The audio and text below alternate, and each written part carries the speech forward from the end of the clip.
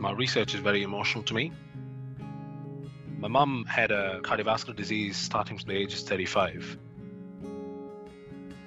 Sound Minds Radio, getting you behind the research and ideas in contemporary life. This episode produced by Michael Schubert. Sound Minds Radio, part of the Community Radio Network. soundminds.com.au. Our research focus all started with mum. My whole research was sort of kick-started, if you want to call it that way, because of my mum. My mum was a doctor. My dad's a doctor. Mum had a cardiovascular disease starting from the age of 35. So she was always on aspirin, all the time on blood thinning agents, because she was having cardiovascular disease. She had a bypass when she was 36. She got a foot amputated because of diabetes when she was 45, and then she passed away 2 years ago. She was only 57 then.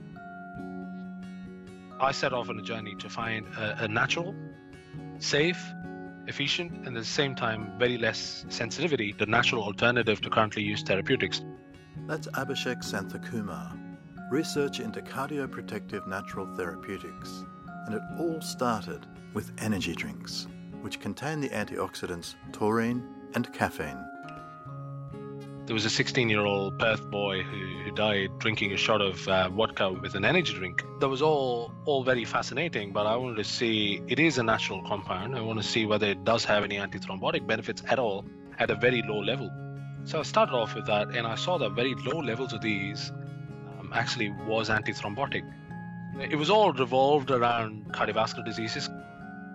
If it can act as a complementary therapeutic to currently used conventional drugs, we can reduce the dosage of currently used drugs and at the same time supplement natural diet with such pigments and such natural compounds, which has the same effect as what aspirin does or as what clopidogrel does. So each of these drugs have separate pathways, and these separate pathways is something which I intend to target.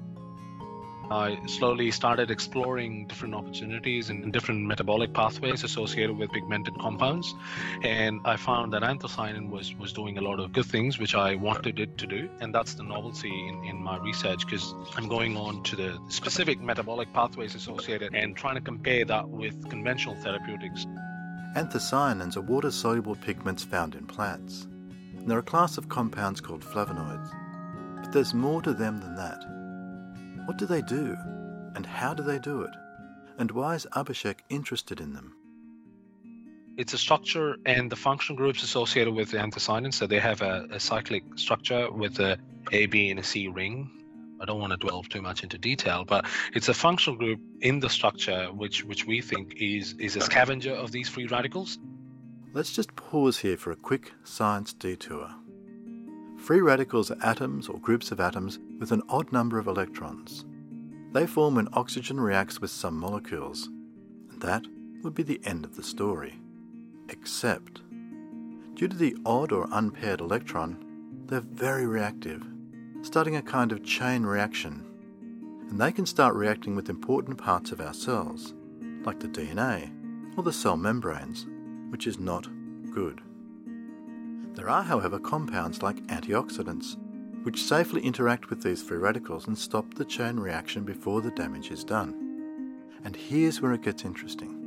Our body doesn't make them, so we have to find a dietary source. Vitamin E, ascorbic acid or vitamin C, and a range of pigments like beta-carotene and the anthocyanins, which is where we hand the story back to Abishek. So if there's a free radical lurking around, if there's increased levels in plasma, increased levels of anthocyanin in plasma due to the intake of high anthocyanin, they have the ability to mop up these free radicals, like blueberries, like bilberries. So anything with color will have anthocyanins, and these anthocyanins can try and mop up these free radicals, causing that metabolic damage. And that's where we think targets our specific pathway. When I was doing my PhD, we were approached by CSIRO. They were developing this plum which had 8 times more antioxidant content than any other plum. They wanted to add value to that product. It was supposedly a year-round product. They thought had a lot of health beneficial properties because of the increased antioxidant content. We were the first to delve into the potential of the plum having beneficial properties. my interest was anthocyanin. So because I set out on a journey to find a natural compound, a polyphenolic compound, or a protein, or whatever else, which can be a natural dietary therapeutic compound to antithrombosis. So it was more not about the plum, but it was more about compound, which interested me. The plum in question is known as the Queen Garnet plum, a cultivar of the Japanese plum developed to produce a high anthocyanin content. So when it comes to anthocyanins, how much is enough? There's only so much you can boost. It's not like you take 10 capsules and it's going to severely increase your antioxidant content in your bloodstream. It's never like that. So there's only so much plasma can absorb and the others are excreted. Key is continual maintenance of the antioxidant levels in serum or plasma to render the therapeutic effect. That's what I believed in. It's called the Cmax, so the maximum concentration in serum or plasma, which needs to be maintained to render the health beneficial properties. And as I said, there's only so much a person can eat. If I was to give the same extract in terms of volumes of blueberries and bilberries, people might get bored quickly. So you can't eat 2 kilos of blueberries or bilberries every day, as opposed to just popping a pill, which is completely natural. If it can render the same health beneficial properties, it's going to be great for the consumer. For me, one of the key questions is whether the action of the natural product in our body is the same as an extract of the plant concentrated into a supplement. We've tried the natural product and we've also tried the extract. So in a recent publication by us, we've extracted a capsule of anthocyanin. So it was an extract from bilberries and blueberries. This was given to us by a company in Norway. They have the FDA approval in selling these products as a potential functional food, as a capsule, as a supplement. So we had those capsules donated to us by the company in Norway as an extract from blueberries and bilberries. And as you might know, blueberries and bilberries have a really high anthocyanin content. Obviously, when this was given to volunteers, and especially these were obese and overweight volunteers, we saw that it targeted specific thrombotic pathways and reduced the risk of cardiovascular diseases significantly. Be it in an extract form or a full product, it is doing the trick to what we are measuring. But in saying that, we have not compared the same product from two different types. So say the actual product and the extract, we haven't compared that, but there's also a known fact that processing actually affects the anthocyanin content. Processing affects the polyphenol content. So if it's heated up or cooled down or rapidly cooled down, they do lose some bioactivity. The question then becomes, how does science get to the supermarket? How do you educate the motivated or interested consumer, and how do they educate themselves? More and more people actually see researchers working on products and then they will go and pick up the product. So for example, we're working on sorghum right now. We see that Weet-Bix produce Weet-Bix not just with wheat but with sorghum and several other pulses and grains in it which have functional properties. So I actually went and bought that myself. I know that sorghum has functional properties, and so I know the science behind it. So I went and bought that instead of a normal Weet-Bix. Media is the biggest way to promote it the right way. You can promote it anyway, but promoting it the right way through science, in my opinion, because I'm a scientist, is the best way to reach the consumers. Now we're about to enter the labyrinth of marketing and scientific terminology. Superfoods, functional foods, fads and fiction.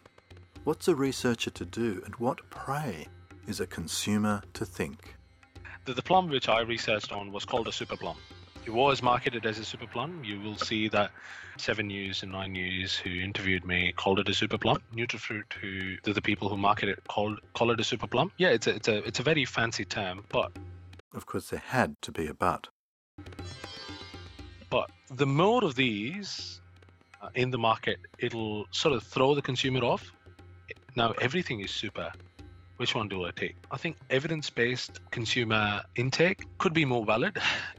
If science from a particular research center has proven, okay, take this grain, take this pulse, it's good for you. It has to reach the consumer somehow, rather than just calling it super.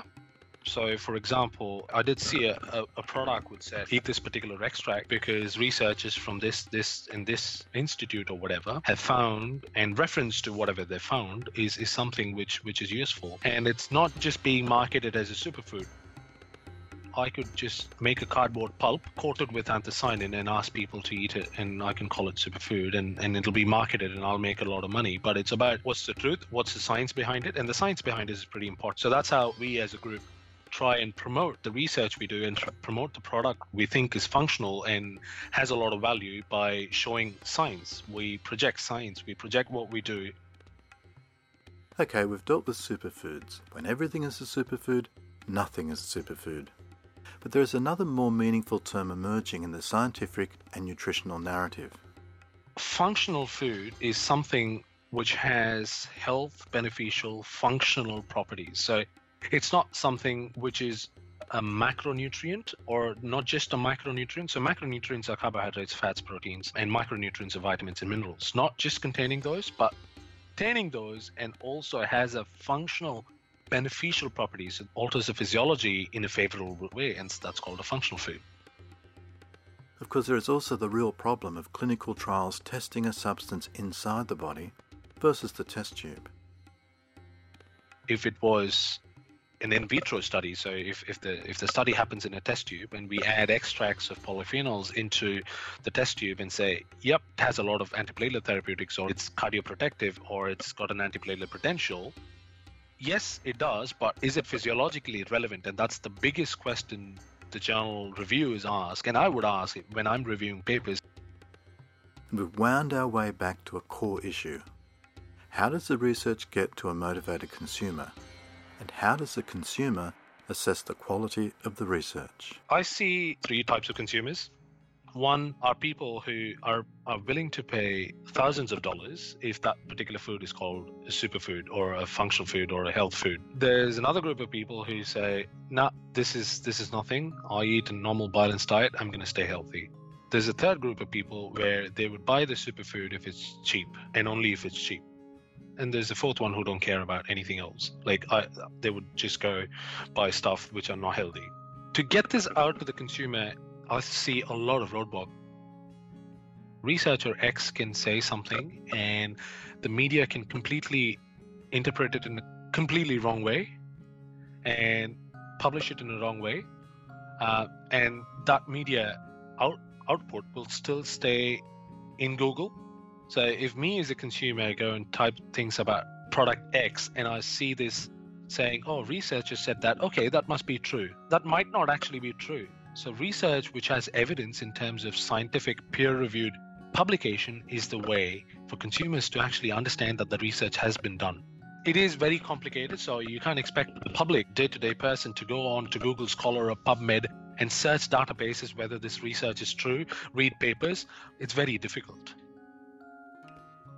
But I would recommend if a consumer thinks about, okay, is colored rice good for me or not? Okay, let me go to Google Scholar. So instead of going to Google, you can go to Google Scholar, which is a scholarly database of published information only. These are peer-reviewed. They cannot be just accepted journals. They have to be peer-reviewed. There's an editor, they review your work and say, no, this is right. Yes, this is right. No, what you're talking about is absolutely wrong. But just go to Google Scholar, they will find papers and they read abstracts of those papers, which is actually valid information. The language might be a little bit complicated than a media report, for example, but I would recommend Google Scholar. That's what I would do. So now you know. Head over to Google Scholar, take the time, inform yourself. And as for Abishek, My aim is the compounds in it and the foods associated with it and consumption of those foods. If it does have health beneficial properties, I'm a very happy researcher. You've been listening to another episode from Sound Minds Radio, produced for the Community Radio Network. Follow us on Twitter, Facebook, or Instagram, or visit our website, soundminds.com.au. Our research focus all started with Mum.